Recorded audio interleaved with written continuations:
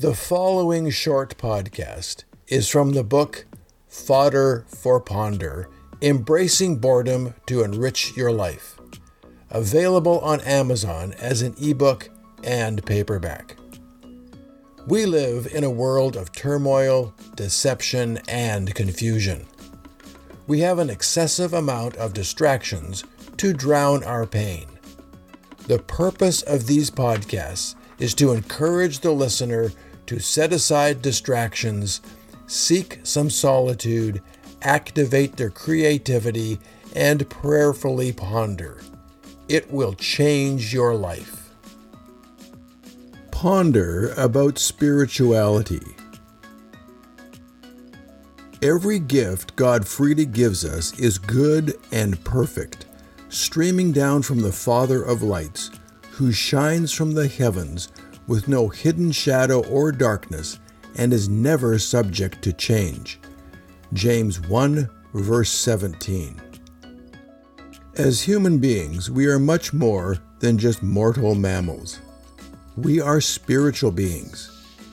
Do you think of spiritual things? What does it mean to you that you are a spiritual being? Ponder about spiritual concepts. Think about things that are bigger than you. This is a short poem on spiritual matters titled, In the Shadow of the Tree. The grace that has full meaning you'll find up on that hill. In the shadow of the cross, the price was paid in full. In weakness and in trouble, down on bended knee, I look upon that cross and see He is there for me. He bore my pain and burden, stretched out on that tree, so I can live with purpose, strong and fully free. Not tied to my image, so others will only see the good I have accomplished, but Him instead of me. For the grace that He has given gives strength when I am weak, courage when I am fearful, and the words that I should speak. When life's storms are raging and confusion is all around, may I pause in the darkness to hear the quiet sound. Your voice I hear it calling, Child, you are mine. I bore your pain and sorrow. You have comfort for this time. So even when the shadow is lost because of fear, His Spirit it will guide you to bring you closely near. For it's only in that shadow that grace does freely flow, not dependent on my efforts, my goodness, or my goal. So stay in that shadow, connected to the tree.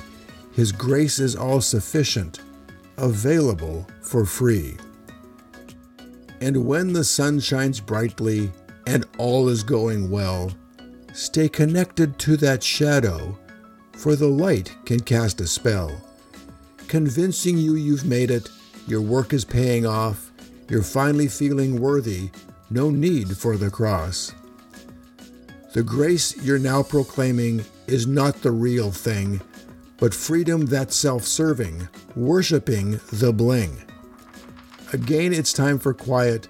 Pause and look inside. You'll see it's getting empty when self-service is your guide. For success without His purpose is like candy on a stick. From a distance it's appealing, up close a sticky mess. So stay true to the Savior, aware that He loves thee, never straying from that shadow, connected to the tree.